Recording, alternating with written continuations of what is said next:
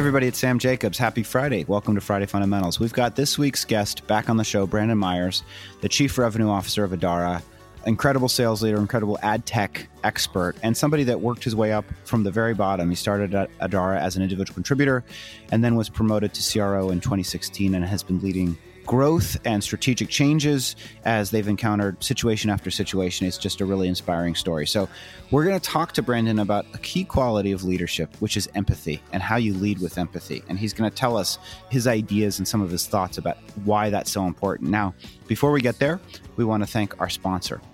Friday Fundamentals is brought to you by Outreach.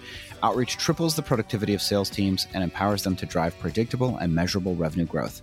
By prioritizing the right activities and scaling customer engagement with intelligent automation, Outreach makes customer-facing teams more effective and improves visibility into what really drives results. Now, Brandon, welcome back to the show. Hey, Sam. Glad to be here. We're glad to have you. So our question for Friday Fundamentals that we put to you today, sir, is tell us why leading with empathy is such a critical skill for a C-level executive. Yeah, absolutely. So I think the first thing that I want to comment about empathy and leading with empathy is that it's hard. And it's also something that I'd say until recent history, it's not something that necessarily has been focused on. And so, we're kind of all starting from almost the same place when it comes to leading with empathy. And it's a muscle that needs to be built up over time. And I think just as with many other skills, it requires consistency, focus, and awareness. And I'd say those are kind of the key pillars to leading with empathy. You have to be consistently aware of what's going on and how do you address certain topics on an individual basis or more broadly. And it also requires focus, diligence, and patience. And so those are some of the ways that I think about leading with empathy and what's required to be successful in that arena today. Walk us through just a little bit of detail on consistency, focus, and awareness. Tell us what you mean by that.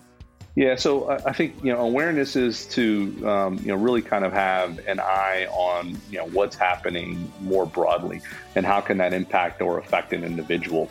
And so I think it's really important as a leader for you to understand the current environments that may be stressors on individuals within your team, organization, or partners that you're working with.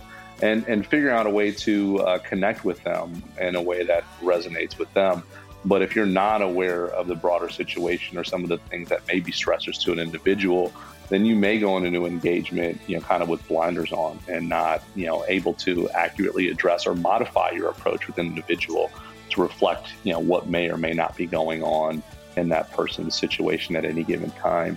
Really interesting example of that is this morning I was on the phone call with a vendor. He seemed to, be nervous or worried about something, and it was very clear that he was distracted. So I took a step back. I did know that this person was from Brazil, and obviously there was a lot of things going on in Brazil at the moment as it relates to COVID. And so I just asked the question, and we ended up having a conversation. He talked to me about one of his family members that was kind of on the front lines of healthcare in Brazil, and they've been impacted by COVID in a pretty dramatic and phenomenal way. And all that took was just for me to be aware of what's going on, how that might connect back with this individual and what's going on in their life. And now we had a different type of conversation that allowed us to actually get to the business part later. If I did not take a step back to empathize with what may be going on with that person's situation, he likely wouldn't have been engaged at any point in that discussion. And I think that type of quality is pretty important to be able to get to the outcome that you so desire out of that individual connection or contact. So that's a great example. And how does focus relate? Tell us a little bit about that, because I thought that's an interesting word to use when we talk about empathy. Yeah, I think focus means that you have to be engaged in that moment with that individual.